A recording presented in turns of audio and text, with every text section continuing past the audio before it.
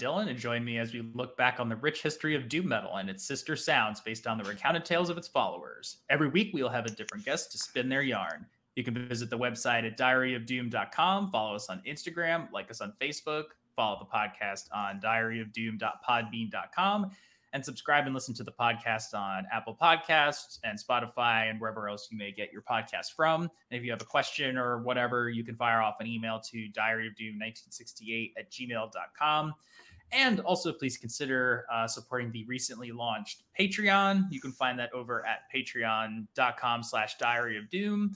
There'll be a minimum of one bonus podcast per month, but probably more than that. It's pretty cheap. The first tier starts out at $2. The second tier is $5, and the third tier is $7. You can find all the details as to what they include over on the website. We'll have returning guests on to do album deep dives, review stoner or metal tinged movies, and probably some other dumb shit I haven't thought up yet. Again, that's patreon.com/diaryofdoom. And also doing our first Patreon shout out to August West. He's a longtime listener and a frequent guest of the podcast. You are a stoner rock goober. I know I call him a goober. Or in French, it's goober. Or goober. Now that that's out of the way, our guest for this week is Altered States. They are a pretty goddamn new band, but they are not a band made out of any new people. All three of these dudes have been at the music and touring game for a while now, it seems. We've got Ryan Lipinski. He's on guitars and vocals, and you probably know him otherwise from Unearthly Trance, Serpentine Path, and Green Dragon. Zach Curlin, who's on bass and vocals as well. He was also in Green Dragon and Sweet Diesel, and Chris Daly on drums, which I just found out was also in Just to Brazil, in addition to High Disciple and Texas and the Reason and 108. So like, damn, just like everybody's got quite a resume on here. So thank you for coming on the podcast. And Altered States is based out of my old stomping grounds of New Jersey. Awesome. Correct. Thanks for having us. Yeah, thanks for having us. Where are you based out of? I forgot. I'm based out of Brooklyn now. Oh, cool. So well, I'm originally from live. Yeah. Originally from New Jersey. So kind of we switched. I left and you came back. Yeah, normally I would ask everybody's what their background in music is, but like I said, all three of you are pretty seasoned musicians from what I can tell. And I've seen two of you live before. Altered States opened for Cave In back in December. So like, I guess if we can just kind of go around the theoretical room here, what's everybody's earliest experiences with music before you talk about like the other bands that you've been in? I guess we can do Chris, Zach, and Ryan. We'll go in what appears to be clockwise to me. Cool. Yeah. So, I mean, for me, I grew up not in a musical family, but I had older siblings, and there was a lot of music in my family as far as what we're being listened to. Born in 72. So by late 70s, I was already being fed a lot of music from my older siblings. My oldest brother was like into mainly the Dead, but he's also into the Allman Brothers, the band. He definitely like got me into that element of 70s rock, Led Zeppelin and stuff like that. My other older brother, my oldest, but he was more into probably more mainstream, 70s rock. And then I had a sister who was into probably radio top 40. And then my parents were all over the map. My mom was like Beatles and my dad was Simon and Garfunkel. And through that, it was just I was fed a lot of music. I definitely fell in line more with my older brother's tastes. It was that type of music was what grabbed me and was my earliest thing until probably around 11 years old. I started going to concerts with my whole family, started going to concerts together and started seeing bands. And I think probably around when I was 11, I discovered Van Halen. And did someone just go up the stairs? Yeah, I think your daughter just ran up. Was she clothed, I hope? She was, yeah. Don't worry, there will be no video out there. I promise, it's audio only. She was trying. It's funny. She was trying to be all Stealth. obscure, and I didn't realize I had the. But yeah, I mean, so the first like band that kind of I think I really discovered on my own was like Van Halen, and then from there, it was like, it was Van Halen. It was quick. It was like Van Halen, and then probably like within a year or two, like Ozzy, and the funny thing for me is I discovered Ozzy before. I mean, I knew Black Sabbath, but like my friends Danny and Mike, who I got a lot of music from, they were like, "Oh, you got to hear this new Ozzy record," and I was listening to that, and then like putting two and two together, like, oh, this is the guy from Black Sabbath after like listening to Speak of the Devil. But like for me, it was like metal was like where it started for me, and I was playing drums. I started playing drums around 8, so it was like probably by the time I was like 15 or 16, it was like I had just started getting good enough at drums to like really start playing with other people, or at the age where before then it was like I jammed with some friends and we did some covers, but it was like 15, 16 was when I actually started playing music. But by then I had gotten into hardcore. And so the first band I did, it was just immediately like, I never did a metal band. I did a hardcore band. Mm-hmm. And from there, it kind of just moved, it was like, it was a lot of kind of left turns, but they were all connected, and it all came from like even Jets to Brazil, there's like a hardcore connection there. It's like, and even this band, it's like we can all talk about hardcore because that's like, we pull a lot of references from that. But it was like, yeah, so like I was thinking about it the other day, like with this band, it's like, oh, I never got the chance to do a metal band because like hardcore came in the picture, and that was just like, I don't know what it was. It was just like that was where we were at. Like, oh, let's do a hardcore band. It wasn't like we thought about doing anything different, and that's what I did for years. And so like going through all of that type of music and then playing heavy dub music for the last 5 years, it kind of like got me into like this kind of back into listening to like heavy groovy music, and stuff like listening to a lot of Sabbath, obviously, and but even like Seattle stuff and Goatsnake and stuff like that. Like I just found myself like thinking that it would be cool to do something along that line of music, of playing. It's just one of those things I think of. And then it was probably within a few months of like just literally thinking that, Zach reached out to me early last spring, and said that, him and Ryan were thinking of starting something new. They had some material they wanted to work out, and, and it was like perfect. It was just like, I was like, yes. Cause I was already like thinking like, I want to do something like in this, vein. So it was cool. And we had played together and over the years, and High Disciple and Green Dragon. So I was like, I knew it would be an easy fit to play with these dudes, but I didn't know what would come of it. But I was just excited, obviously being stuck at home for, a year and a half. Right. I was excited to play music in general, but everything just kind of it was like petting the cat the right way. It was like everything we did, it was just, nothing was getting in our way. Like there were no obstacles. Even when we played music, it was like the songs, they kind of present themselves. But that's kind of like, long story, but that's like kind of where I came from. And it's like, it's kind of cool now, like at this point in my life where I could really, play any type of music I wanted to, really, to be doing this, is perfect. Cause it's like, I really wanted to. And I realized I'm like, man, I've never got the chance to like do a band like this when I was younger. But I also think the way I play now also is, a big part of like playing these songs with these guys too.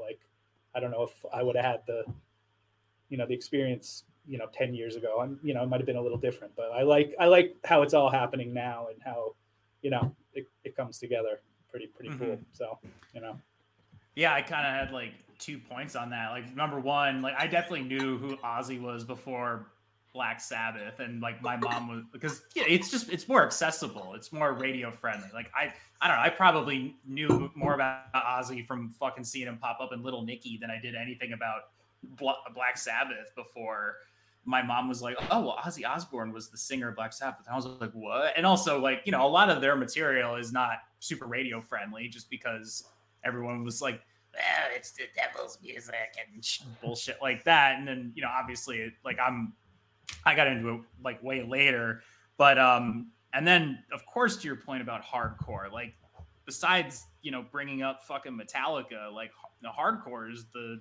DNA that runs through all of this metal music. There's such an appreciation for hardcore And, old friend of the podcast, John Hopkins, rest his soul, once put it like as, stoner metal is where old punk rockers go to die, and I think that's true. And I think tired of aging hardcore. He's like, yeah. Because we can play slow finally. Yeah, totally. Elder care for hardcore kids. And I definitely I won't go as far to say that it's a bunch of washed up people, because there's bands where it's legacy dudes do a new project, and then there's a new band, there's a new band, there's 10 new bands every goddamn week that pop up. But yeah, it runs through everything. The genre probably owes more to hardcore and other kinds of weird heavy music than it does to actual heavy metal in itself. I'm sure you could make a capable argument. I'm not going to do that right now. It's the spectrum. It's the spectrum of it. Right. Yeah, exactly. The Sabbath thing runs through all of it, but it's sort of we're more connected to the Black Flag aspects of it than say, Candlemass's operatic vocals. Right, exactly. I mean, you kind of have to be a certain. Yeah, it's the Candlemass riffs. The Candlemass riff, there you go. That's a different thing. Not to denigrate Candlemass riffs, and even the vocals, I dig it. I love all of it. And then, it's just on the same token, there's some Black Flag stuff that's got nothing to do with what we do either. So it's we take from different bands, different kind of approaches, and meld it into one new idea.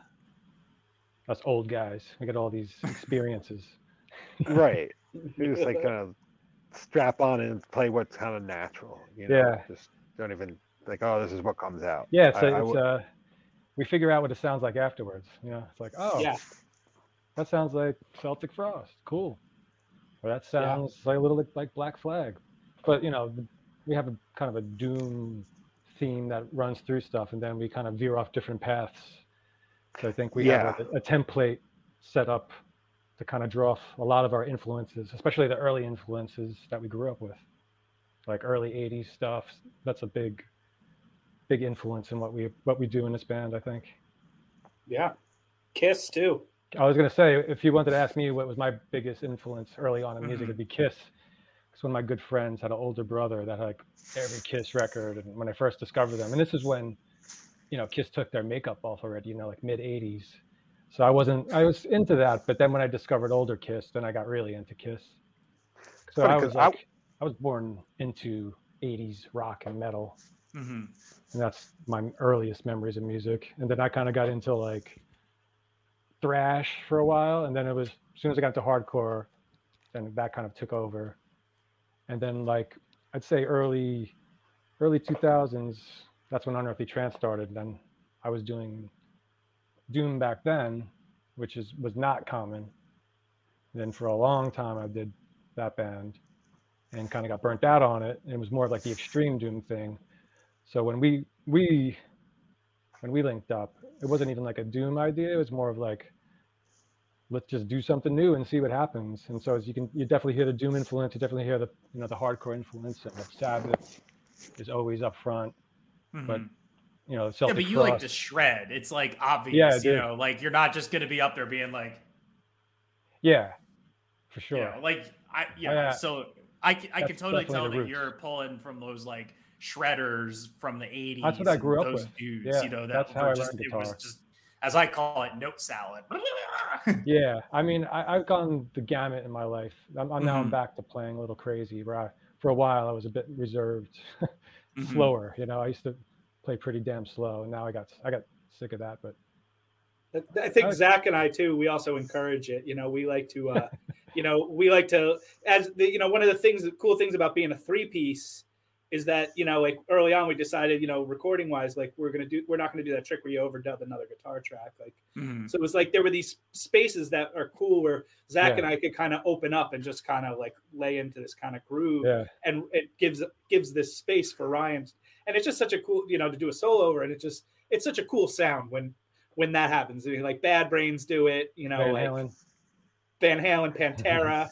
you know, it's a sound. It's a thing. And it's yeah, like for sure. early on, like I think from like one of Ryan's like digital recordings of one of our early rehearsals, I heard it in like the Thunderer, the first song on the demo, which was the first song we put together at the first rehearsal. But I remember listening back, I'm like, oh, when we record this, I hope we just leave it like the solo and drum and bass going. But that's a cool thing too. So we're always like, play solo, do a solo, And there's always room for solos. one of the early influences I just want to definitely emphasize is Metallica. That was like the band that really did it for me, because I was like in 5th grade when Master of Puppets came out, and that was like the first introduction to heavy stuff. And till this day, I still find that those early Metallica records are just as good as any other metal band that's ever came after them. Absolutely. Can't say much about them recently, but the old stuff. Yeah, that's something we always go back to referencing in this band is like early Metallica. That's another. Yeah, it's a big deal for this band. I feel like, without being like, oh, let's sound like early Metallica. It's just the choices made tend to move in that kind of direction in terms of like dimension, depth, epicness. Like, let's add another part. And like the hardcore aggression too, like a little bit of that aggression. Yeah, definitely. Like I mean, we're like I think Green Dragon was definitely like, we were not gonna let overt hardcore bleed in. We weren't. I think I tried a few times. Yeah, I did too. And it was like, nah, it was like they're like, no, it needs it's gonna sound like it could have happened, between 72 and 76, and that's it. There's no like punk rock in that, really. Although there kind of was, but there was an effort to not let it get in there. Well, that was a bunch of hardcore people doing a band that they didn't want any hardcore influence in, And this band is more. I mean, from an outsider perspective, it did have, it had something punk about it, I mean, maybe just because I knew. Right, it's like inevitable. It's like you can take the player out of hardcore, but you can't take the hardcore out of the player. Yeah, I mean it's true. I mean, you see metal dudes that have never played in like any of those kind of bands, and like you said, they'll be very like proper posture and everything, but barely move a foot. Mm-hmm. Whereas I think people that have played in a hardcore band and stuff like put a lot more energy into their like the actual playing itself. Your whole body goes into it. There's something like it's more of a feel that you learn when you're playing more aggressive music in a like primal way. Which is like always makes me laugh when I see old punk guys or old hardcore guys creating fucking prog rock bands. Like I saw like the Mesthetics, which is the couple of dudes from Minor Threat, open up for Clutch, and I'm like, I'm digging this, but it's so noodly. Like it's noodlier than Clutch even gets. Yeah, dude, most noodly. That guy's like Yngwie Malmsteen. Yeah, he's totally. It's like reaching out, totally like, or marching out. That's not reaching out, marching out, like just crazy. Like, and it's a cool thing, but it's 35 minutes of it. You're just like, wow, wow. And it's not Minor Threat. The rhythm. It's like it's the rhythm section of Fugazi. What is that? Lyle Pressler's band? Is that? No, it's oh man. Or Jeff the drummer. No, Fugazi rhythm section. Okay, the Jeff. Oh yeah. Not Minor Threat. Yeah, Fugazi. Why can't I think? I can Joe Lally and right. Joe Lally and Brendan Canty are together, Thank right? you so much. Yes. Yeah. and this guy, what's the guitarist name? I can't believe I know that. Like, oh my god. Pirog, Anthony Pirog he's like this. I mean, I never knew him before that band, but he's a virtuosic. I think those two dudes just did like an MC550 thing with Kim Thayil too, and like Wayne Kramer, which is like, I think I saw it. Yeah. I should have gone to that. That was stupid. It was probably awesome. They toured for like 2 years too. I know, it's like pre-pandemic shit. You're like, it was like one of those things. Like I was like, oh, they're coming around again. Like, geez, it's like the third time. And then I'm like, they came around like 3 times, and I didn't go see them. Great. Yeah, I know. You have no excuse at that point. Yeah, I mean, it's like, gee, would you want to see you want to go see Wayne Kramer play on stage with Kim Thayil in the rhythm section of Fugazi? Yeah, the hell's wrong with you? Like, what we? Yeah, what was Yeah. wrong? So that I think that's like some pre-pandemic shit where you just like took a lot of stuff for granted, and you know, Yeah. Mhm. and frankly, the landscape was kind of littered with like reunion tours or like like you said, a million bands, and like try not to litter. Don't do reunion tours or reunion shows just to like grasp at some ex glory, and then like in terms of new music, like don't litter. So I think we were sort of choiceful. Hey Zach, Yeah. we need to hear Zach's musical Oh, journey. What's the earliest? it's funny because Memories. the Kiss thing is funny, right? Because like I grew up in and around New York City, but my grandparents were New Yorkers. Like they lived in the city. So like my life was grounded around New York. My dad worked in New York City, sort of my mom. So I spent a lot of time with my grandparents, and my Gene Simmons anyway lived in my grandparents' building in the penthouse. They lived in a nice, like, where you'd imagine like your nice grandparents, like who loved the city, lived in like the late 70s, whatever. They lived in this high rise in the 52nd Yeah, they were like and in York. Rosemary's Baby. Rosemary's Baby. Not that nice. They're Not like that the new nice. money. They lived in like a new money building, not like they call it old money. Like it's like other side of town. But anyway, They didn't have Satan's money.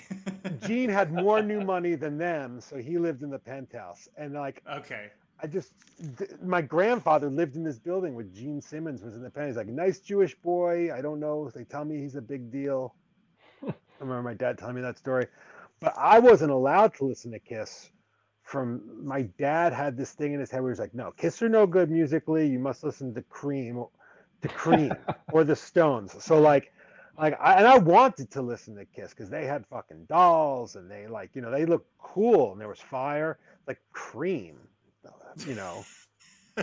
what is Cream? Like the Stones, Stones were like made sense to me because like the first album I bought was Tattoo You with my own money. I remember like buying Tattoo You with my own money and being like, this is real. And I think around the same time my parents actually took us to Jamaica. I had to be 1979, 1980, 81. I'm like 9 years old in Jamaica, and like Bob Marley's alive. Like reggae's like it's like not like it's happening. Like Rastafarians are like for real, and like crazy knit hats and sharkskin suits. Like there's like hippies who like went down there 5 years before and like never left. Like, and that made a big impression. I remember coming back and being like, I'm really into Bob Marley and like being in like 7th grade, right? Pretty early. And then like a friend of mine had a Nintendo and two Black Sabbath albums, Paranoid, and he had Live Evil. And I just remember like Paranoid, not even knowing what it was really. And of course, like, yeah, Ozzy, like Crazy Train. It was like, it was a big hit. Like when you were in like 4th grade, 5th grade, it's like out there. So Ozzy's like a thing. But like I never connected the dots like to this record that like Paranoid we put on, we play Nintendo, probably, smoke some weed out of a banana or whatever piece of fruit we could carve out. Still stealing weed from my own parents. One album kicked ass. We're like, we love Paranoid, but then like Live Evil, we're just like, this is terrible. Like, what is wrong? What happened? And like, at first glance, you're like, none of this makes any sense. You're like, there's this band playing War Pigs. Next thing you know, like, it's fronted by this completely other dude, like doing versions of like the same song that like don't sound. I wasn't like ready to like Dio then. Like that came way later. So like, yeah, Sabbath was a big deal, and then like someone played a Sex Pistols record at like an 8th grade party, and like time stopped. It was like, what the fuck is that? And like then someone had drinking and driving, like skateboarding came into the picture, and like someone had like drinking and driving on like a cassette tape. It was like, oh, like that's it. Black. I remember hearing Black Flag be like, that's it. And then like hard, like we had just moved to Connecticut, and I got like stupid lucky because this crazy club, the Anthrax, was like literally like 10 minutes from my house. Somebody else mentioned that place. I'm trying to remember who it was, but that place was mentioned on I don't know, within the last like 4 months or so. Really, it was heaven. Chris went there too. Like, it's crazy. And then I started playing in a band. Like, I started seeing like sort of caught the very tail end of like the first wave of hardcore. Like, and not at their peak either. Like seeing like the Circle Jerks at that point was not like it was like a big deal, but it wasn't like they hadn't just made Group Sex. It's like, sort of like at the end of their, they were like 4.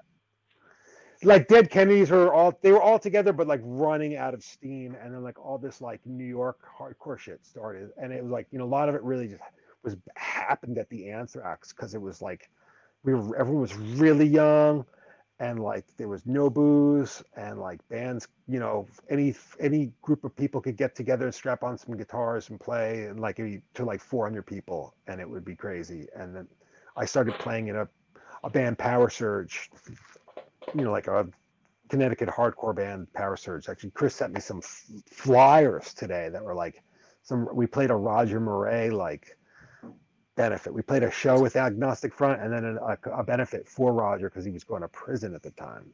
It's crazy because I saw Power Surge and knew who they were, because I also had some friends from Boston who like, kept me up to date with like New England bands. And I only connected the circle that Zach was in that band when we started playing together, like, back in June. I was like, dude, you were in Power Surge? Like, I don't know how I just that never came, but yeah. I was a baby. Like I was I was like 15. I think I was done with Power Surge before I was even 16. Maybe I just turned 16 because I think I just got my driver's license, and like, once it was like once the weed kicked in, it was like I want to sound more like the Bad Brains, and like, and I love them all dearly as friends still. Like we're all pretty tight. Which is nice. Like whatever sort of disparate directions people went in, they kind of came around. They're like, I love you, man. And I love what we did together. And like, to be like 15 years old and play in front of like crazy packed people at hardcore shows was just nuts. Like I've never played shows to as many people as I did when I was in Power Surge. And then kind of amazing. It was nuts. Yeah, when you started out playing hardcore, same Resurrection. It's like Resurrection, another band I was in. Like we'd play Middlesex College, and there'd be like 1,000 people there, and like all going crazy. And that like place was crazy. I took that for granted because it was just like, yeah. Like for me, it was like, no. I mean, that's just, it was a hardcore show, so everyone was there. But it's like, no, when we played, like everyone was singing along, and like, I mean, obviously not all, but I mean, still, like to have 1,000 people packed in that gym and most of them singing along still. At that young, like you're like 19, like 18, like it's crazy because it's like you didn't do anything. You just kind of like were at the right place at the right time. It was like the scene was just packed, and there were shows all the time, and you could play with whoever, and it didn't matter. And it was just like, like all the things like trying to, when you try to get shows later in life, and try to make things happen with your band. It's so crazy to think back in times where it's just like, it was like a bounty of riches, like shows all the time. And it was like, you just had to choose which ones you could actually do, Yeah. I mean, it's a shame that like the sort of like that network didn't like, I remember feeling like in the 90s when I joined, we started Sweet Diesel after moving to New York a few years later, trying to step outside of that, like not overtly be like, we don't want to be there. Like, right, we don't want to be there. We want to be a little left of there. And you're like, okay, but you got to be okay with playing to like fucking nobody. Like, really, here's 3 people. You cool with that? like, wind blowing. It's cold and lonely in the, in indie rock. Just curious, did you ever play Mile Square City in Hoboken? Did anybody ever play there? No. I always played Maxwell's, so yeah, that was kind of like my mom co-managed that place for a little while. She was she grew up in the punk scene in New York and New Jersey, and nice, cool. She used to go to Maxwell's all the time. Saw a bunch of fucking bands back in the day. Excuse me. So I was just curious, but yeah, she was no stranger to Maxwell's and whatnot.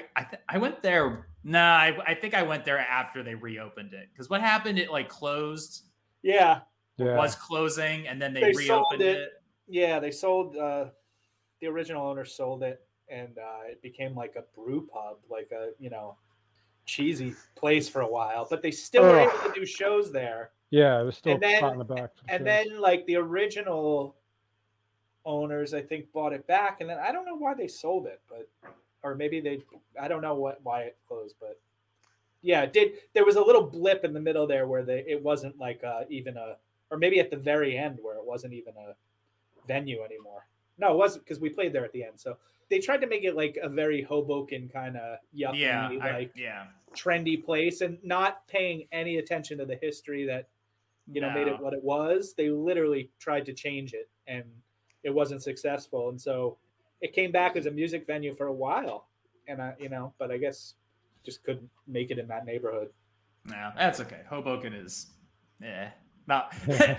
I didn't want to live there when I moved out.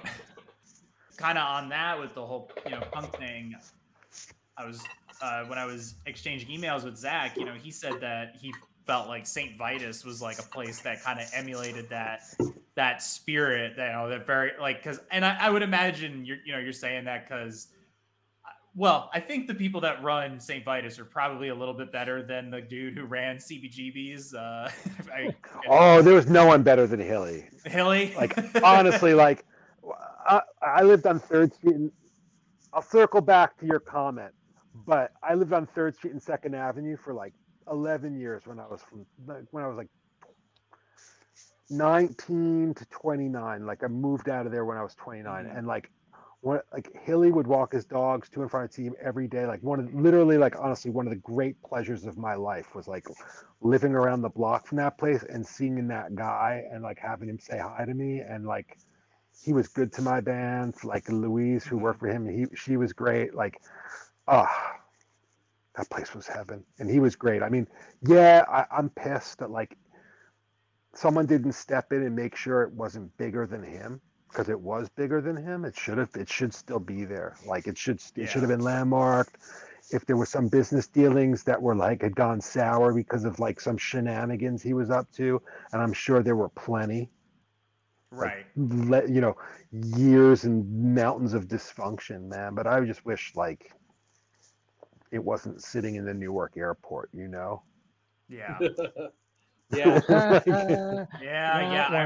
I remember going to the Rock and Roll Hall of Fame annex in New York when it was around, and they had one of the urinals there, and I was like, oh, that's cool, And then I'm at the airport, and I'm walking in, and I'm like, wait a minute, like this isn't right. It's that. Right. Yeah, it's not right. You're just like, this shouldn't be in a fucking airport. It's fucking CBGB's. It's terrible. It's just a t-shirt. It's just a t-shirt, but like the t-shirt sales were huge, and like that there was more than enough money there. The thing is, the shirt only became a thing like after they closed. People it's like we all went to CB's, but I never bought. I mean, at least I never bought a CB shirt. Always going into the canteen and stuff. Like I would see them and stuff, and I like even when I was like tourists, 16, right? It was just like, I don't know. It was like, you'd see like, maybe Blondie wearing one or something. It wasn't like you'd see Roger from AF wearing a CBGB shirt, even on, like no one did that. That only became, cool. I don't even know when that became, like MTV probably made that cool. When it became a fashion thing. And then it's just. Yeah, when Duff did it. When Duff from Guns N' Roses wore it. And I was like, oh. Yeah, him and like. Basically, it's a cool design, Yeah, it is, and it's a great design, obviously. But like even that, but that like when they opened up that like CBGB like merch store on St. Mark's, like was after CB's was gone, Well, it's like the place was just like it had been sold in bits and pieces, and like to the wrong people and not handled well. What a mess! But like fuck Bloomberg and what he did to the city and all that shit. Like, that was like, just all of it. And I'd be like, if it was every other city, like, would go out of the way to preserve those kinds of places. And I understand, like, there's been a million of those places over the years in New York that have fallen into the earth. But like, I don't know, that one should have been preserved. But, I do feel like a lot of the DNA and some of the people, that spent a lot of time there, a lot of that sort of transitioned into what I think is at the heart of St. Vitus. Like it's got like it carries the torch in that way. Like the way I see St. Vitus, I hope it can become like CB's. I hope it can be this place that like sticks around for a long time, and it has the makings to be that. And it reminds me of the feel a little bit, and it's kind of like. If you know about it, you know about it kind of place. And it's like run by people that grew up in the hardcore scene just like us, and people I've known since the Long Island hardcore days, and they do it for the music. And when places run with an actual passion behind it, I think it makes it a whole different experience than some like new cool hip place opening up where shows happen, as opposed to people who are really into the like underground scene of metal, which up until St. Vitus came out, venues would close all the time. The Brooklyn scene from 2000 to 2010, like we played different venues all the time. And then until Vitus came along, then there was actually a spot where shows could happen, and it was consistent, and it built up. It built that, it was pure, true grassroots kind of place. And I think that's why it stood the test of time, where so many of the places have shut down.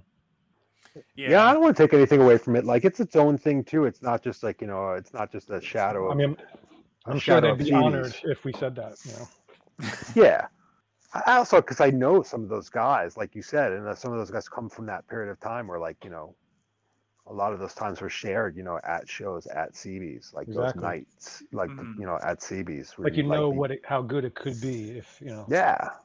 The way it felt like bopping, in and out of CB's. Yeah. Like, have good sound, have like a cool place with not too much bullshit, and get really good bands to play. Like, that's the thing. Vitus gets all the good bands. Totally. And it's like, and they put the effort into making it like a place that's like enjoyable to be a band, since they all play in bands.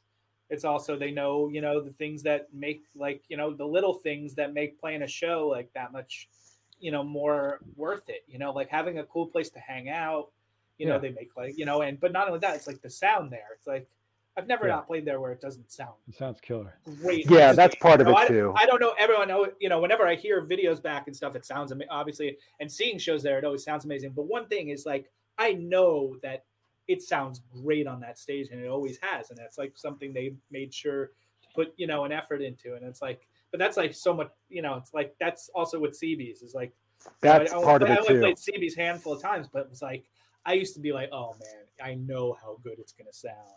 Yeah, on that CB stage, like, you're just like, sure, you get on that stage and it sounds like the drums are crushing, and you feel it.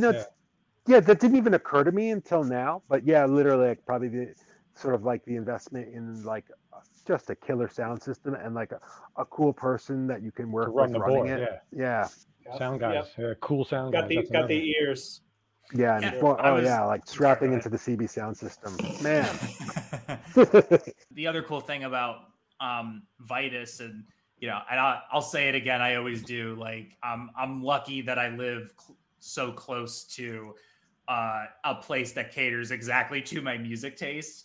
But what's also cool is that it's not just that, Vitus is just the metal bar. It's not just the metal bar. You've got like dark wave and synth wave, late parties, hardcore shows, lots of hardcore shows, lots of punk rock shows, grindcore, everything. Just grindcore, fucking anything, as long as it's kind of heavy and fits the vibe, Noise. like, it'll fit there. I mean, fucking Cursive played at St. Vitus, and they're like none of those things. Well, maybe they are. I just don't know them that well. They've done some cool things, like Tony Iommi had his book signing there, like just cool, random things. I mean, Texas has played St. Vitus, and like, no brainer every time we play there. It's.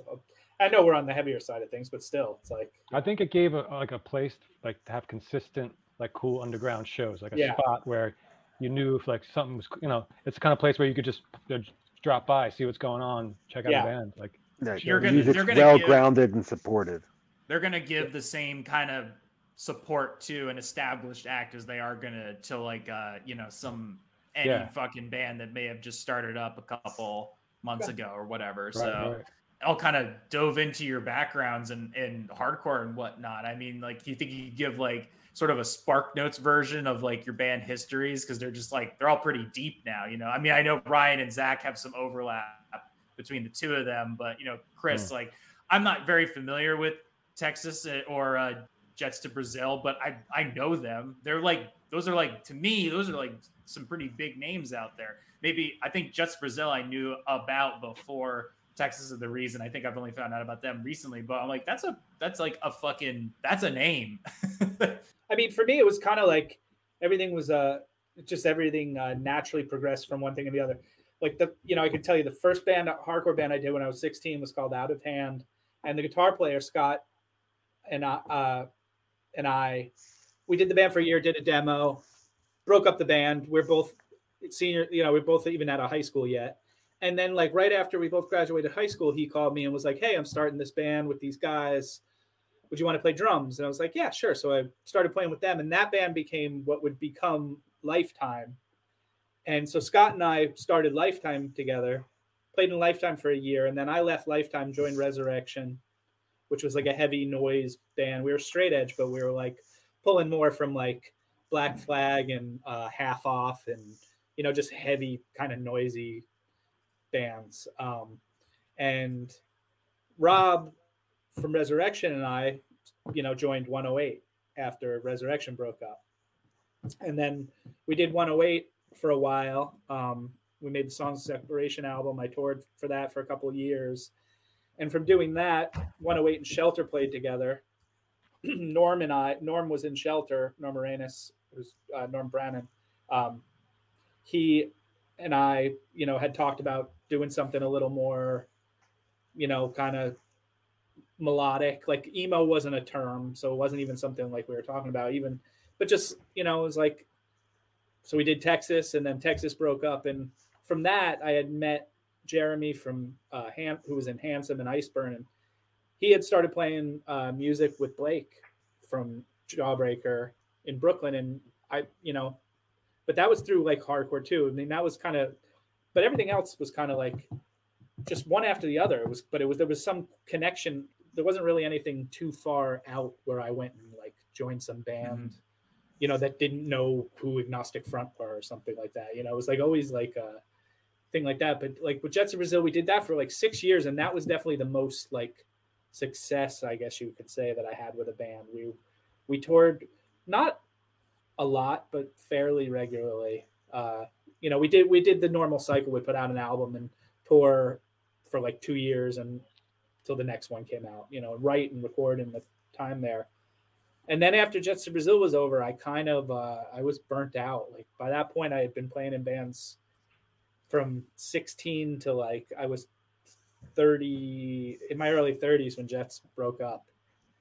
And I was pretty sure like I didn't want to play music anymore. And I was like, I knew I couldn't be in Jets anymore. And I was ready to walk away, even though I was making a living off it. I was like, I need to do something different, totally different. I don't want to play drums and be on tour anymore. So I left that, and it took me a little while, but I ended up going to school to learn how to cut hair. I was like, I can cut hair for the rest of my life. Like that's a stable career, make good money. It's a trade. I'd thought of all these things, but I'm like, that one just seemed like, yeah, be a hair cutter. That'll be cool. And it did take my mind off playing music for like a little while. It was like a good distraction for like a year. Yeah. But then I got my cosmetology license. I started working in a salon, and Texas reunited. At that point, we had been broken up for like 10 years, and we got to play like a couple big shows in the city at Irving Plaza. And it kind of, that was definitely got me. I'm like, oh, like I love playing music, obviously. So we kind of like got some projects started, a few of them over the years that didn't really go anywhere, but like a couple cool bands I did. It was fun. And then I moved out of New York City about 8 years ago, out of Brooklyn, out to North Jersey, where I am now. I wasn't playing with anyone anymore. I was just kind of like, all right, well, my idea was that I would start something out here, and I didn't really have any connections. And I ended up meeting this Larry Di Giovanni, who was like doing this solo dub project. And I was like, I'd always wanted to I thought it'd be cool to play like that type of music, or at least jam, drum and bass, like just for fun, just to see what it's like. So him and I like met up and started playing together, and that started High Disciple. And it was just like a duo. It was a recording project. And it eventually led to like Circle Back, where the story kind of comes back together with Scott, Scott and I who played Out of Hand together, our first band, and then did Lifetime together. He was in the area and was into the music, and we thought of adding a third player, and he came into that. And it was cool because it's like I've known him my whole, since I started playing music. Like, cool, I'm doing this in my, in my 40s now. I'm out in the suburbs. I have kids. still cutting hair in the city. But I'm like, oh, this is kind of cool, you know, like it filled a thing, you know, filled a void, you know, it was like something totally different and unique. And it got me into like playing, you know, heavy music, but in a different type of way. Like dub is, it's, you know, you get to play. It's cool. You get to really, and it was like concentrate on that low end. It just got me back into like heavy music. And then, you know, we played shows with Green Dragon, and I was always like, oh, this band is awesome. Like this is just a cool, you know. And we were like, this drummer's awesome. Yeah, we love playing.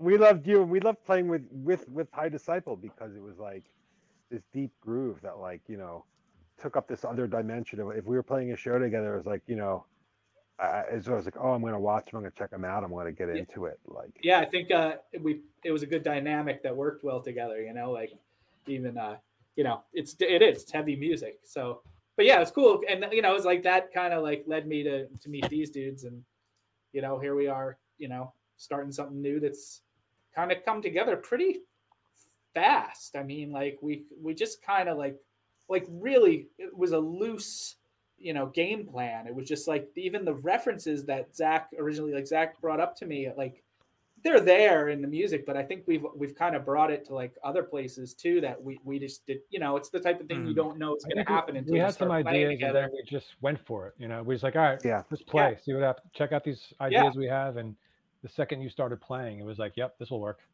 Yeah. like, oh yeah, let's do more of that. Yeah. That's what we've been doing, you know, just like, okay, let's keep going.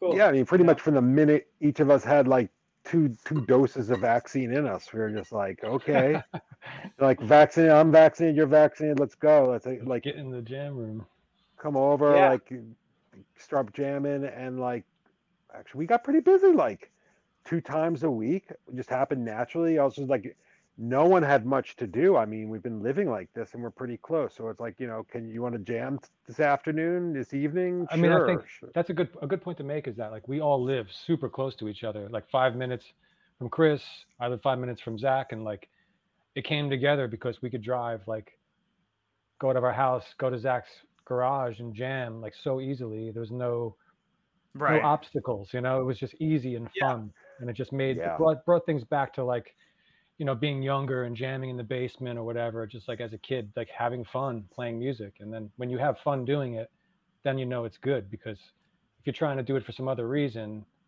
you won't always be satisfied. But we could play and just jam and have fun and be satisfied with making music. And then when you get to record it and release it out to the public, then it's even the next step. And I think we connected in a way that helped us just make something new and start from scratch, which like kind of gave us a rebirth. All of us just starts like a new band.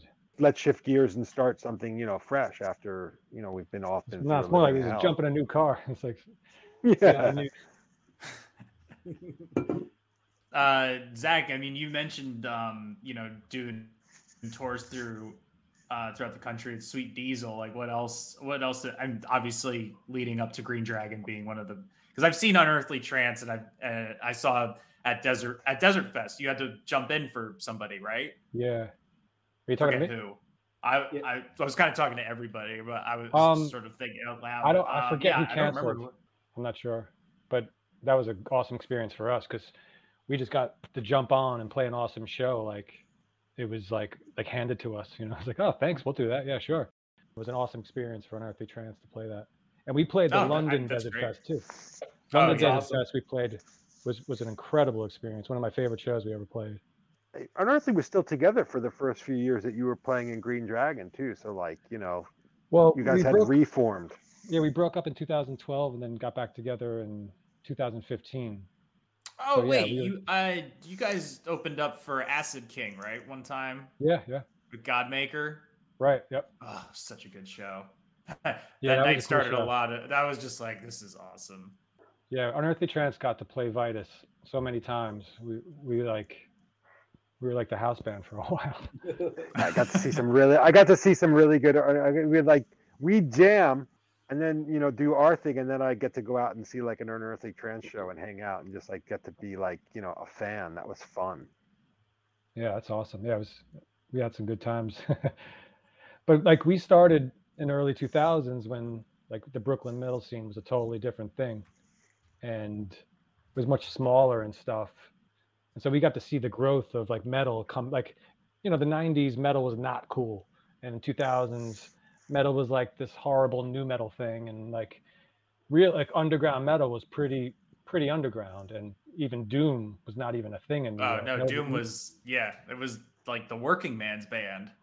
Yeah. And so like we were a band that kind of got ignored for a while, first couple of years. And then once we started recording stuff, we'd send it off to labels. Maybe they'll like it. And then Southern Lord put out our first 7-inch, and that was amazing to us. And then we sent out some stuff to Rise Above, Lee Dorian's label, and then we got signed to Rise Above, which was like crazy. And we started touring Europe and stuff.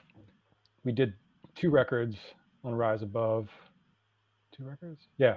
And then we got signed to Relapse in 2006, and we put out a bunch of records on Relapse, and they were awesome. We did a bunch of tours, and we did a lot of stuff. And then by 2012, we got burnt out, broke up, and then we started doing Serpentine Path with Tim Bagshaw from Electric Wizard. Mhm. He moved to Jersey many years ago, and he's married, and he's still in Jersey. Is he? And yeah, I'd love He to talk lives- to him. he lives like 15 minutes. Yeah, me too. No, he's awesome, but he's kind of over music, honestly. Hmm. And Well, when you tour in like a unit like Electric Wizard with yeah, kind of I like mean, all we got with to experience it yeah. firsthand. In 2002, we toured with Electric Wizard, Unearthly Trance, and that's how we got to know those guys. And this was like right before they broke up, so it was like peak insanity. But we've always been friends with all those guys through the years. And Tim, when he moved to Jersey, we're like, we got to do a band together. And Unearthly Trance broke up, and so it was like a way to do something low key. So we did that for a few years, and it was awesome. And we put out 2 records on Relapse, but the band didn't really function so well. So we eventually Right. broke up. And then Unearthly Trance started back up again after that, because like we kind of missed it. And it was like easy for us. It was a power trio. We loved playing that way. Mhm. And we did it for a few more years, and then it kind of ran its course, and Unearthly Trance has been done for a while. We never announced it, but we like figured 2000 to 2020 is long enough, and so we're not active anymore. But I've done a ton of bands over the years. I couldn't even name them all. So I Wait, mean, so okay, I don't know why, but I always thought Sanford Parker was in Unearthly Trance. He's just done a lot of your album production and whatnot. he recorded 3 records of ours, 4 records. Okay. And the first time we met him, we flew out to Chicago. No, we actually didn't fly out. We threw all our shit in our van, drove out to his studio in Chicago, drove straight there and recorded with him. Because we met him on tour once, and he was like, "Yo, you guys are great. I want to record you guys." We had no idea who he was, but we kind of like took a chance. It was like, let's go to that dude in Chicago, record with him when we got signed to Rise Above. And then that came out great, which is the album In the Red. And then we did the next 2 albums with him. One at Electrical Studios, which is Steve Albini's studio in Chicago, which is an amazing experience. And then Which one's that? Electrocution? the Trident.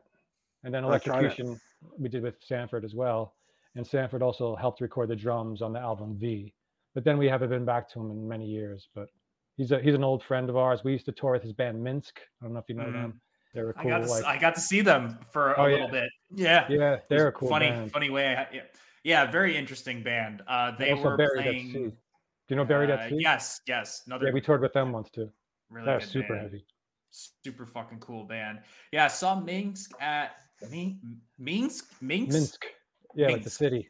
Yeah. It's they were playing at Dark Lord Day, and one of Chicago, or one of that Chicago area, like legendary storms rolled in. They had to shut everything down like right as their set was gonna start, and then they were like, "All right, we're gonna play one song just so you all can say that you did get to see us." And then they played their one song. They brought like 80 people on to play drums, and then they had to call it a day because it was just like they had to just keep moving along. Yeah, I would have liked to have seen a really like a full set from them, but that band is fucking wicked. And then eventually, you know, you wind up doing Green Dragon with Zach. Obviously, I got to see when you I guys moved to Jersey, Warhorse and Yatra. Yeah, that was cool. I lived in Brooklyn for like I don't even know, 10, 15 years. I don't remember, 12, 13 years.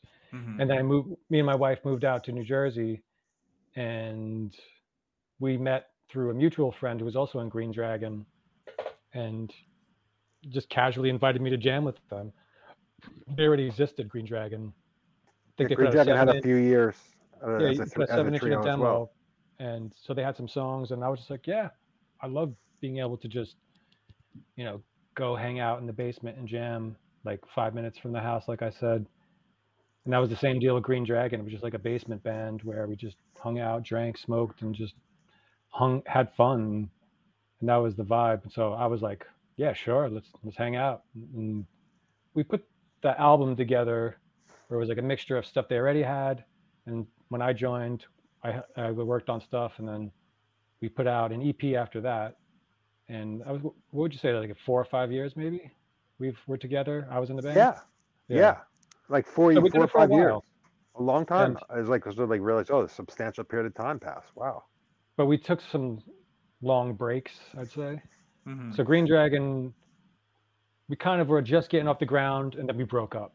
And so me and Zach were like, this sucks. We need to find a drummer. We need to do something new. We got some ideas, and we were thinking about like doing something like a little heavier, a little more metal. And Zach was just like, you know what? I'm going to ask Chris if he wants to play drums. And I was like, you sure? Like, how do you know he's going to? And he just, somehow Zach knew that this was all going to work out. So it was his idea all along to like make this happen. He knew about it. He would talk about doing this like way before he ever asked you. And somehow he knew that you were in the same place that we were. So it's like he kind of. I didn't even old punk flinch. wisdom. Yeah, I mean, It was just He's it a was like punk perfect. shaman. And I had a shitty like 6 months too, so I was like, it couldn't have come at a better time too. It was just like, it was like there was a lot of positivity in the air. There was like, talk like vaccines were going to be rolling out, and it was like, oh, and then it was just like he said it, and it was just everything he said about like the reference points musically. I was like, yes. This is like totally. And then most of all, like once we started jamming together, like when we heard this guy play drums, we were like, oh shit. Oh yeah. And likewise, I mean, I got to like hear like right off the bat, like I got to hear Ryan and Zach play totally different than well, Zach played guitar in Green Dragon for one, so it was like hearing him play bass. It was just like we were locked in like immediately. Like it was just like the way we both play. I was like, oh, this is like, and then just getting to hear Ryan like shred like he was, it was like, oh, this is cool. Like this is nothing, like this is going to be fun to just do, even if we just, it stays like, and at the time we wouldn't have any idea to think that it wouldn't just be like what we were doing. Like, oh yeah, we'll just come over here and jam and write, songs. And it's only like when it started, like, we had a collection of them, like we should record these. And then it's like, things started stepping in the direction, but it's like, I mean, we had the band name from the moment Zach sent me a message to ask if I wanted to play. He's like, well, we're going to call the band Altered States. And I was like, geez, that's like perfect. Like cool band name, like easy, just rolls right off the tongue. Yeah, that was the first time I never had any issues with naming a band. Yeah, bands, it wasn't even. I've taken months to figure out a band name of other bands, but right. It's the worst. Cool. It's the worst conversation. Like, I think there's like a Polish thrash band called cool, who cares? Like we didn't even check. We're just like, fuck yeah, it. it's like sort of like, I mean, it's just and it fit, right? Everything changed. Yeah, it fits. Like honestly, like we'll own it. Yeah. No, we're the one from New Jersey. We're the one from New Jersey. Everything's a little different now. So unless we get any cease and desist, if we have the and we were hardcore NJ. kids.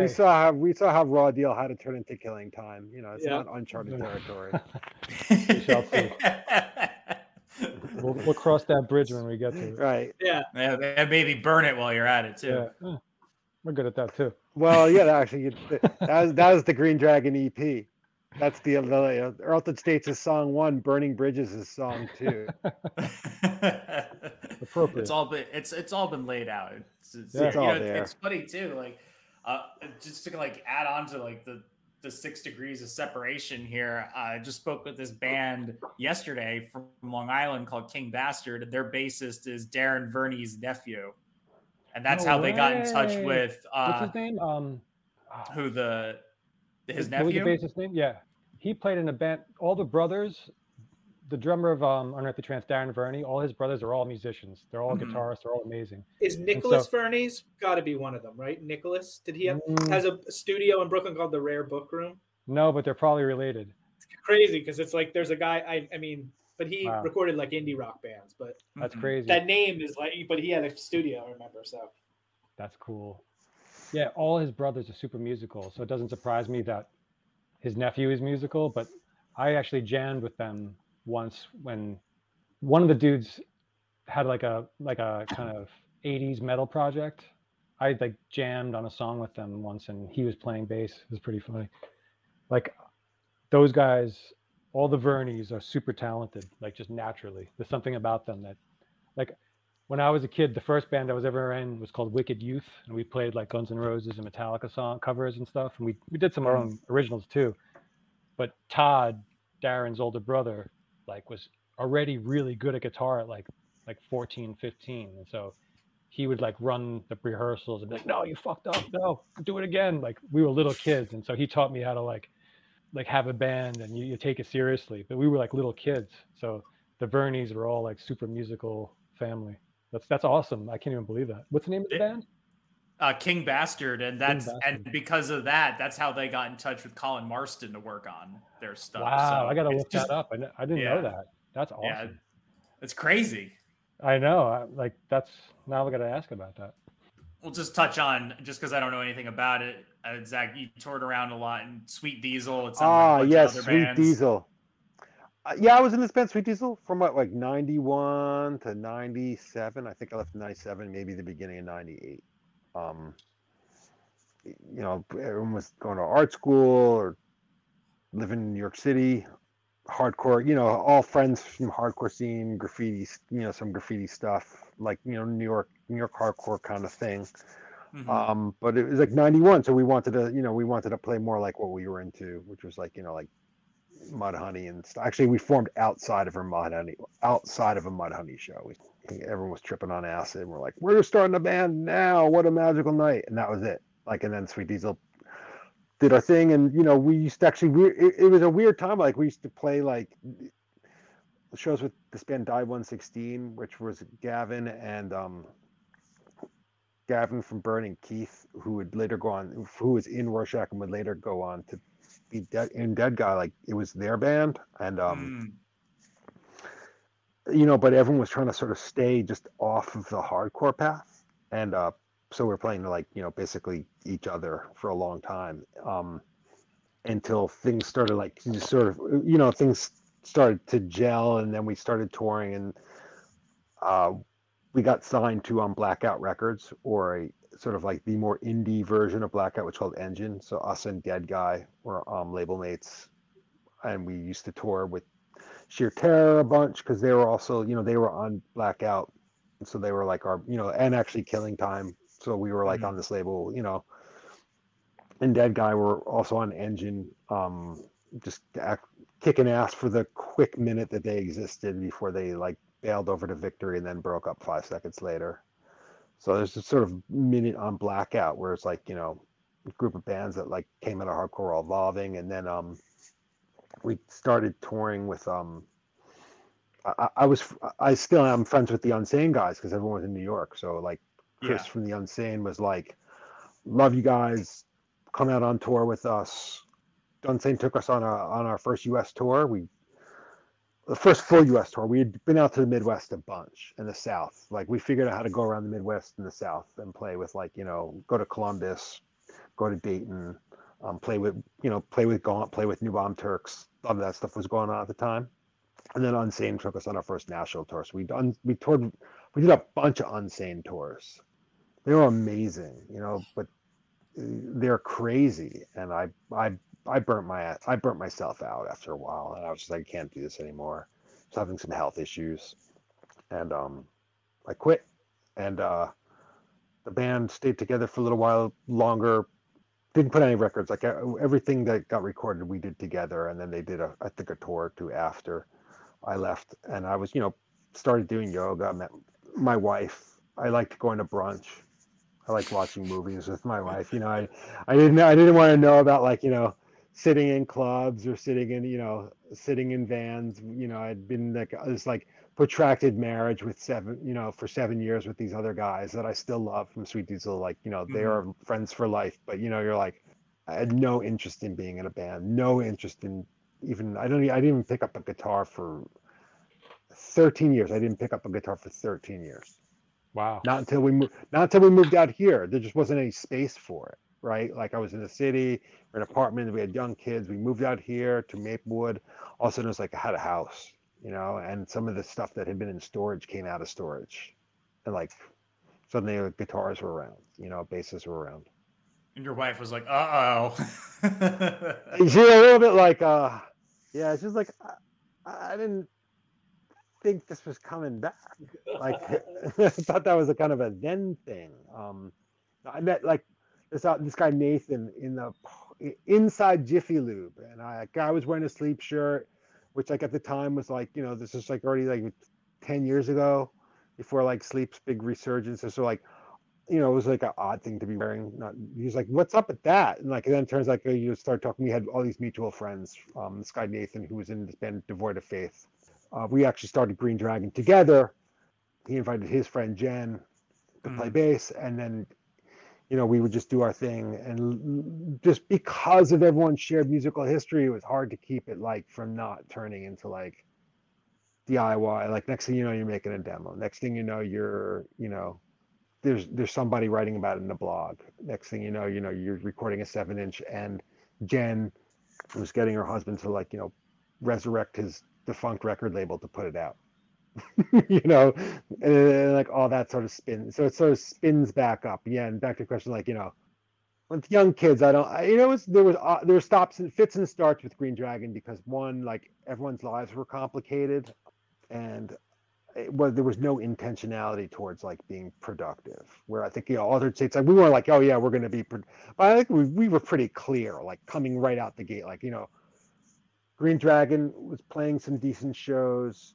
Ryan and I were pretty committed to making like records, recording, making things together. Ryan's always making something, I mean, look how many guitars he has. Yeah, I know, right? I love that view.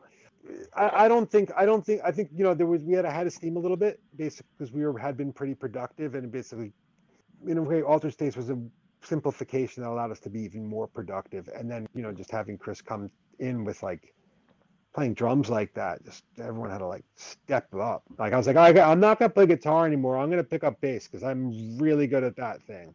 But you played bass in Sweet Diesel, so it's kind of like you revisited your old, like, original, something that you did for many years, playing bass, and then you returned to it, and it kind of like all made sense somehow.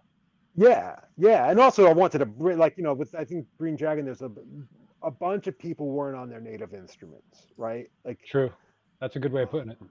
It was sort of like, I'm gonna try this out. And it was pretty cool. Like, I mean, I think like it was cool. Like, I loved singing and playing guitar in Green Dragon, but like, I know I can't play guitar like I can play bass, and I just knew that, when Chris stepped in, the playmanship stepped up, and then Ryan, I saw Ryan's eyes light up to like a place where, like, you were going to have to play, at shred, basically. It was like, I want to geezer the shit out of this myself. Like, no fucking. Yeah, I mean, there's something to be said about the power trio. It's my favorite way. Being a trio, it just makes everything so simple, but it's challenging because you have to fill up a lot of sound with guitar, and you make a mistake, you can hear it, but just the trio is the simplest form, and I think it's the best. And I think the way we lock in and the way we can kind of like interact without speaking, like understanding, like even if a jam, we can kind of like instinctively pick up on what each other's doing. Like, there's a lot of connection that we have that makes this band kind of unique. And I think we've only begun to scratch the surface of what we can really do. And that's going to be the exciting part of it all, is that we're just getting started. Yeah. We're just getting to the part where, like, we haven't even like dropped songs out of the set yet, like that is like. We have just enough songs. We have just enough songs. Like, when do you like start to shed the songs that you don't, just aren't up to, like, I think they're pretty good, but like, we're not even at that point. We're just getting. Yeah, but let's not play that one. Put that one on hold for a little bit. As opposed to like at the end of Unearthly Trance, we would be like, no, I'm not playing that. No, I don't want to play that one. We would just argue about, we try to make a set out of what we would play. And they're like, I don't want to play that. I don't want to play that. But now it's like, it's a like kind of an open palette. Like we're just kind of really focusing in on being a band in a room together, as opposed to, you know, the pandemic. So many people were doing like file sharing projects and all that. Like just to be in a room, to feel the drums and feel the amps is the most important thing about this band, I think. To do it live like a real band and like really start to write like a band. It just feels natural, you know? Yeah. I do feel grateful for that when I see, you know, how many projects like people I know like had to be put together that way, you know.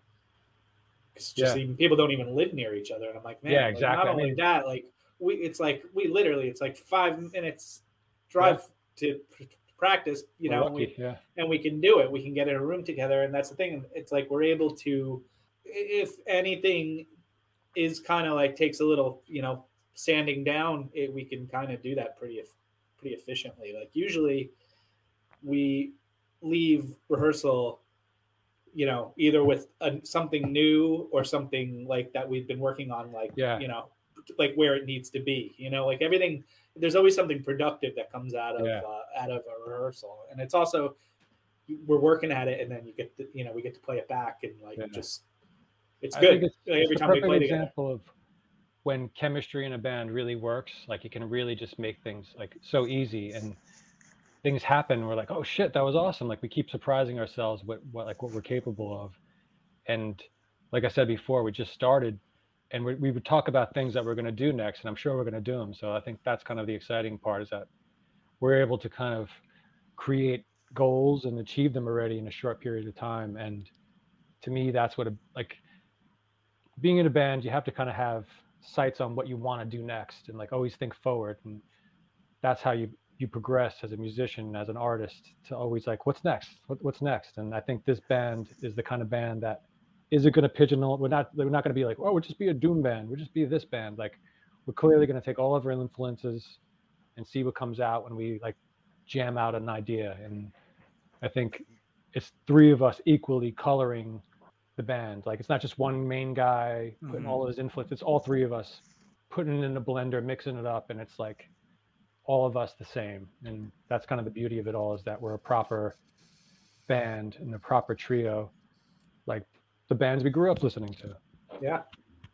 I mean, and one thing that's cool too, I'd like to add is like, you know, we did the recording ourselves and, you know, literally just the three of us. So we got to kind of do it and we're putting things together and, you know, it was like the vocals were there and like, and I was like, I brought up that I'd like to put some percussion on some stuff. And like, you know, Ryan was kind of like, you know, kind of looked at me a little like, what do you mean? Like, and I was like, oh, I want to put some shaker. And like, I was hearing all this, like the music just had this like groove to it all over the place. And like, when I always love overdubbing like shakers and tambourines and stuff. Cause it gives music a heaviness, you know, it also opens things up. So it's like hearing all those things, but what was cool was like Ryan and Zach, like, were just like, yeah, do it, you know, like they encouraged it, you know, like first and foremost. And then when they heard it back, you know, when Ryan was mixing it, he's like, so I would never even think of something like that, you know, but it was like, you know, to me, it was something like I heard right off the bat, you know, like when I would listen back to rehearsal tapes, I was like, I could hear stuff like that. Like, you know, and it's in a lot of, you know, I mean, you hear it in Sabbath music all the time too, you know, but it's like, it's cool. Just like adding elements, adding little touches like that, you know, like that work, like, you know, we can do that with anything really, you know, it's like synths and different sounds and, you know, adding different textures and stuff. I think is something that the three of us are all into, you know, the music we like has a lot of that and definitely something we want to incorporate into what we're doing, you know, recording wise. Just thought I'd ask, you know, since you're all seasoned touring musicians, you know, what is a horrible touring story you'd like to share? Or if you would rather share a great one, that's also totally cool. Oh, man. I know there's a horrible tour story that I just can't think of. I have a crazy one. Well, I mean, I've told certain stories many times, so I'll tell this one. I don't think I've told this one before. I was on tour with Unearthly Trance and Ramesses. We broke down in a German squat.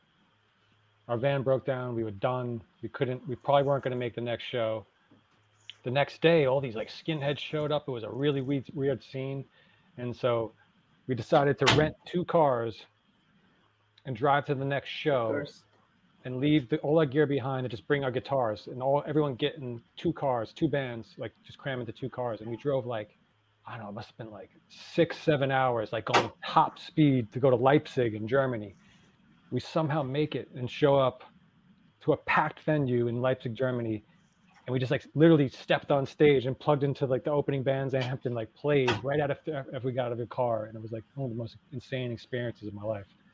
Of just like thinking everything's fucked, and then you show up and somehow it all just goes right. And somehow that memory popped into my mind, and it was like Leipzig, Germany, live in Leipzig. So it was just one of those things that like touring can go from extreme lows where you think, this is all fucked, we're done, the tour's not happening, and then you do something crazy to like make it happen, like that you would never do in normal life.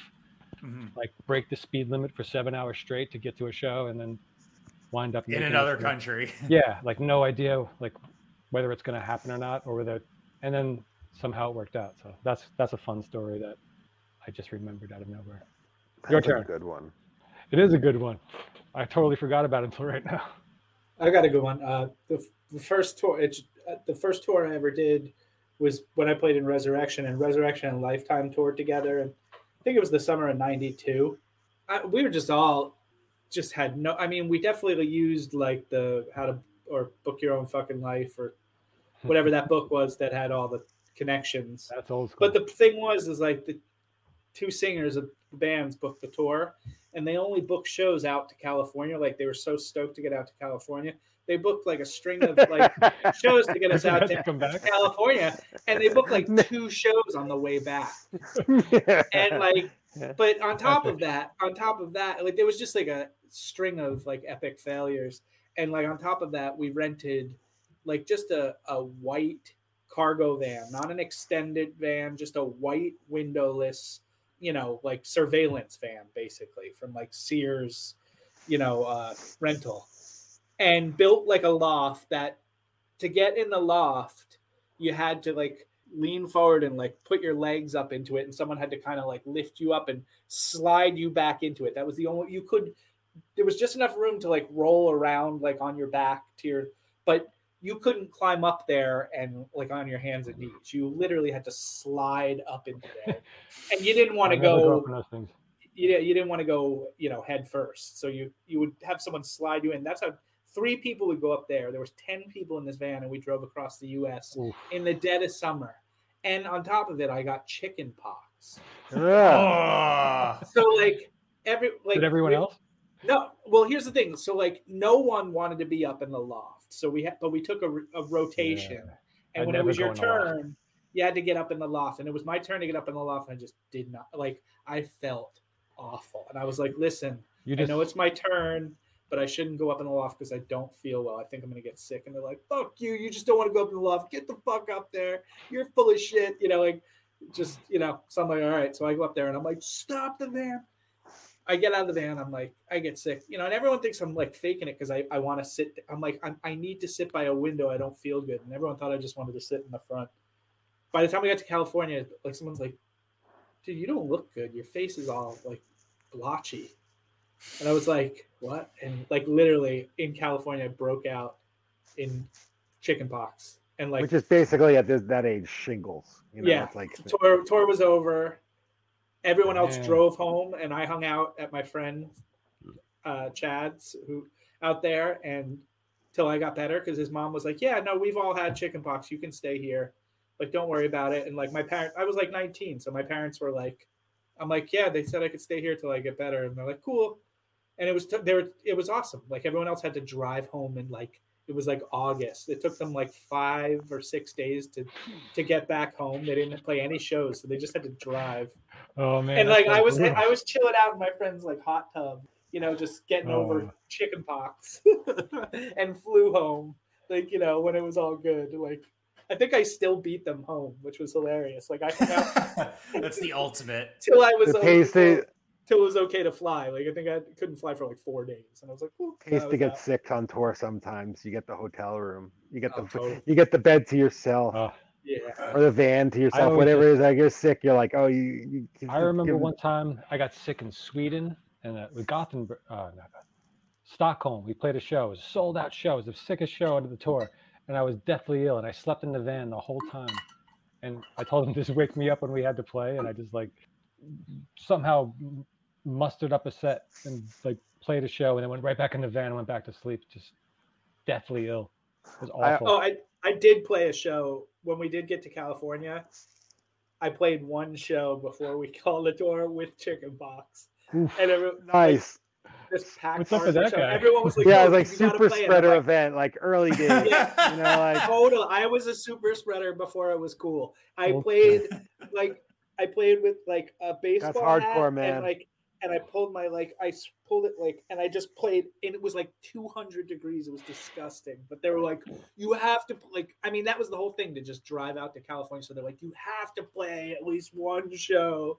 Yeah, I was like, all right, I'll do it. You could get on Joe Rogan for that story, man. Totally. All Like right. You can say you were on Diary of Doom, and then you can go on to Joe Rogan. Next step. Sweet Diesel did a tour with Unsane to the West Coast. We had to then catch a flight from New York to London like 2 days later. So we had to drive. We made it from San Francisco to New York in 54 hours. Had like 1 day in the city to do laundry, and then caught a flight to go to London the next day. That shit was crazy. I mean, there was nothing bad about it. I mean, it was just nuts. I mean, that's it was just like nuts in itself. Yeah, that's crazy. It's like one long day, right? I just remember No like sleep. being like, yeah, because you're so warped after like a while. Yeah. It's like, oh, like, it's like, you know, just out of your skull driving like that. And only 2 of the members of Sweet Diesel had driver's licenses. The other 2 were like totally useless New Yorkers who didn't even have licenses. So like, you know, they grew up in Manhattan. They had no reason City to. boys. Totally. Yeah. So it was just me and one of the dudes driving. I just remember like someone being like, "Hey, Zach, it's the Rockies," and I just like woke up. I was like, shh. Like, you know, I was like, I remember seeing mountains and laying down. Like someone woke me up like Chicago. Like it was like, you know, like the next time, like on my next shift, it was like, yeah, we were like long, like, you know, and then we went to the UK. Every time someone tells a story, I remember another story. It's awesome. Yeah, we could just keep going round. Yeah, you want to drop one in? I remember one time we were at the Hoover Dam. We got stopped at the Hoover Dam by a cop. They pulled our van over. They were like, "Yo, what are you guys doing here?"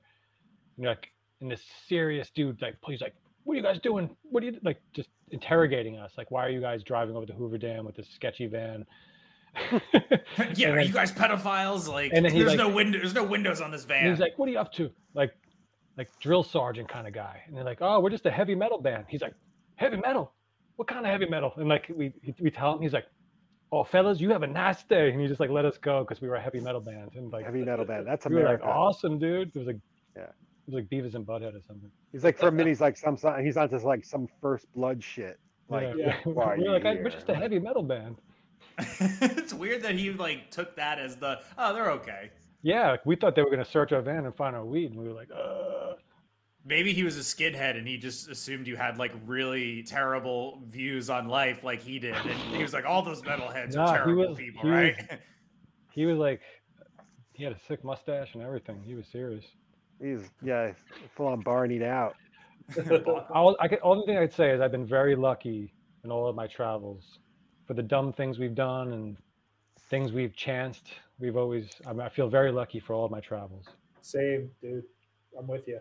And I feel like since the pandemic, I feel like a very lucky individual to have been traveled the earth, been all these awesome cities just to play in an underground doom band. So it's kind of like, it's been the perk of it all. You know, even though Unearthly Trance kind of, nobody remembers us or cared too much, we were able to do some awesome things. And that's kind of like, my musical journey has always been just about like the experience, not like whether successful making money or not. Like the experience of like being able to do cool things just because of your band is what makes Somebody it all worth cared. it. Yeah.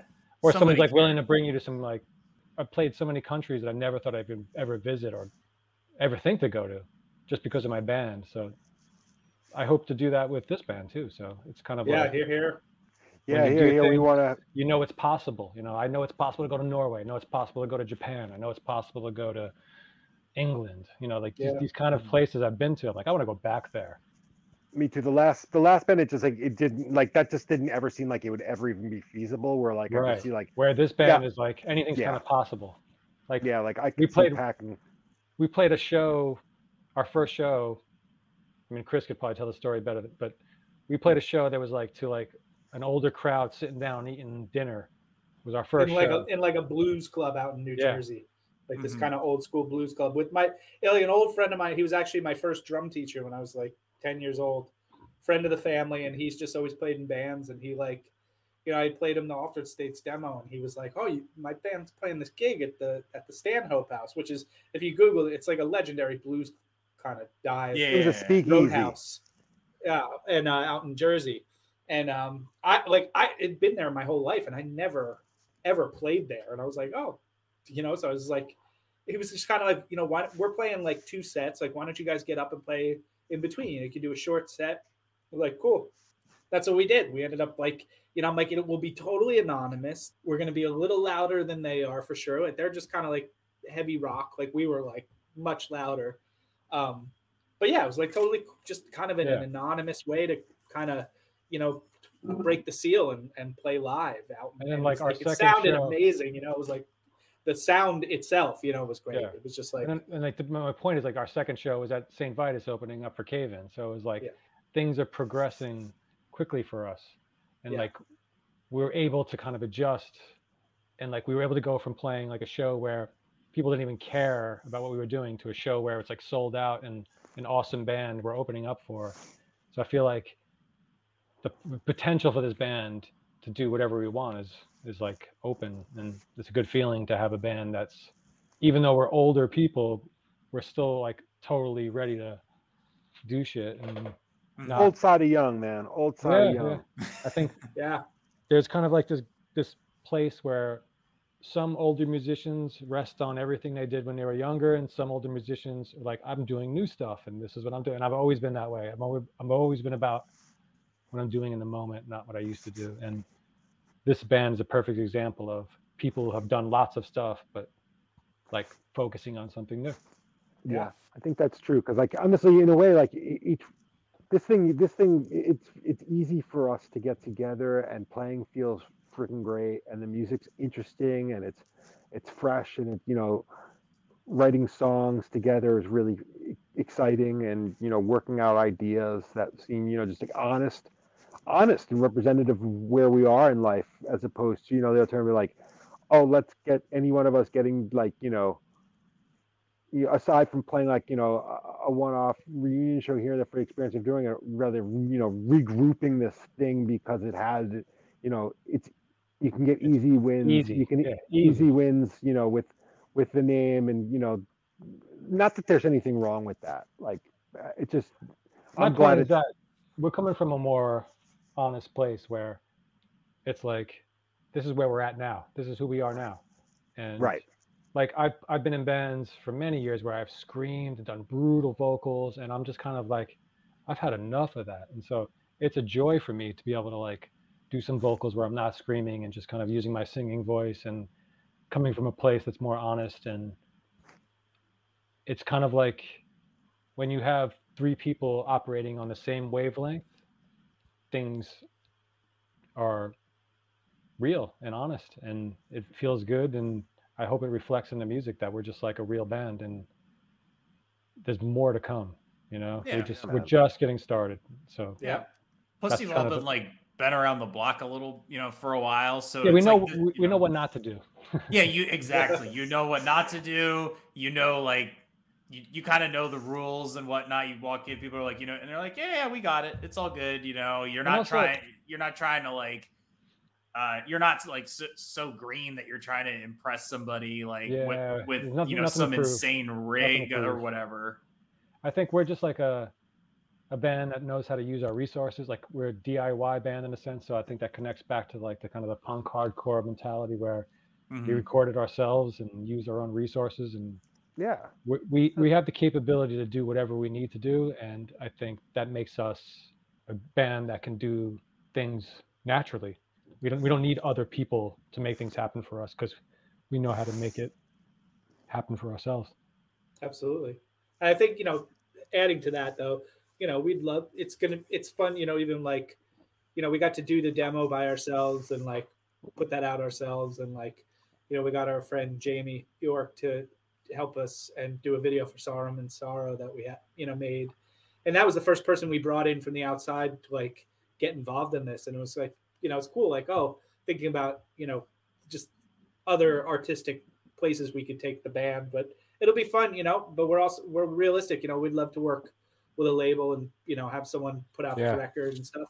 But we're also idealistically, together on point where like, but yeah, if that doesn't happen, we can figure that out. We can do that. Yeah, ourselves, there's no like there's so many outlets.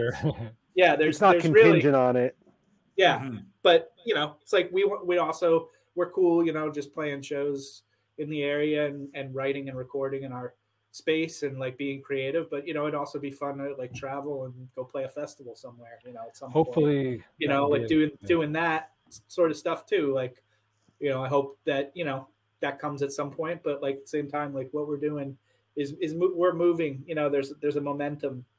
It's just thinking back, like getting to the end of the year and going like, man, we only stepped in a room together in June, right? For the first time in the summer of last year, and we did a lot in 6 months, for something that's new, and we're, it's still going. So it's like, writing. There's a lot of just creative energy going on. So yeah, I think that's where we're at. We're just like, but yeah, if we're like we can't things up in the lab, Yeah, and if we're all like, if shit gets weird for a little while and we got to just hunker down and not play shows, and great, then we could put our energy towards writing and recording the next batch of next songs, which more than likely I think will be an LP. I mean, at this point it's already, by the time it's moving towards that. So I think, but yeah, it's like we've got, there's so many things that could happen, and, to keep the band, keep us all pretty artistically and creatively satisfied and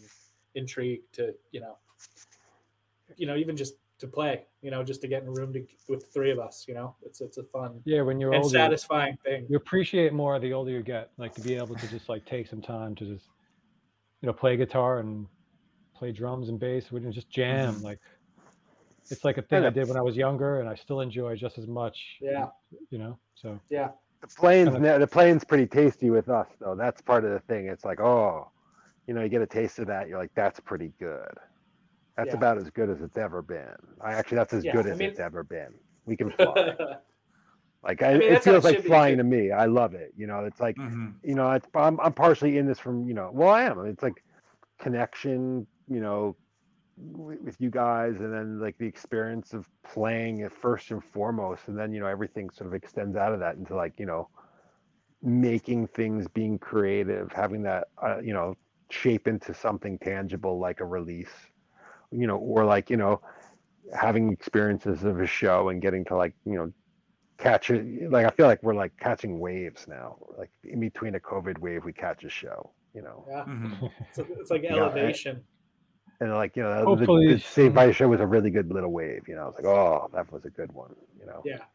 Timing's everything. Hopefully we can get some more shows in this year. Yeah, no doubt. Well, it's been a long one, hasn't it? It's been a long one. Didn't know. I was gonna ask. We can weave a yarn. Is that what it's saying? might be a two-parter. Yeah, right. Like I couldn't get them off, man. I could not get these guys to shut up. Dude, this podcast is longer than their fucking demo. By a lot. Yeah, like more music, less talking. Like 10 demos. Obviously you're going to be working on stuff. If you're not going to be out playing shows, with just the demo, I foresee some kind of release in the future. Where can people find you out there on the wild web? Well, we are altered states at bandcamp.com, right? Yeah.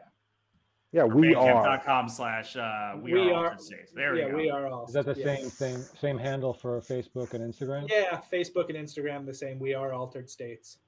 You can find it all there. And yeah, you got we got the 4-song EP, got a cassette version of it out. Got a shirt. Yeah, we got some stuff. If it's some stuff. Polish power metal, it's not up. It's the other one. Or something from Australia, which I know. Yeah, right. Google searching. Yeah, don't confuse us with. But you do. There is a Polish. There's something Polish power metal drummer in this band, though. Yeah, Polish Irish. Polish/Irish. Polish-Irish power metal drummer. Yeah. All right. Well, that band can never say that they were on the Diary of Doom podcast. That's true. Right. We're not against power metal. It's just not the home here. Cool. Well, I mean, this was fucking fascinating to me just to hear all the fucking war stories from. Yeah, we're like old vets. Telling war stories. Exactly. Veterans of the Psychic Warfare, or WWE. whatever that was thing from heavy metal. Yeah, it was great to see you guys open up for Cave In. That show is fucking rad, and hope to see you somewhere else down the. Oh, my pleasure. Yeah, and hope to see you somewhere else down the line. And thanks for keeping it real in New Jersey. Awesome, man. Yeah, North Jersey. North Jersey's where it's at. It is. I'll be back at some point. It's like the Birmingham of Jersey. Awesome. All right. Thanks, Dylan. Thank you. That'll do it for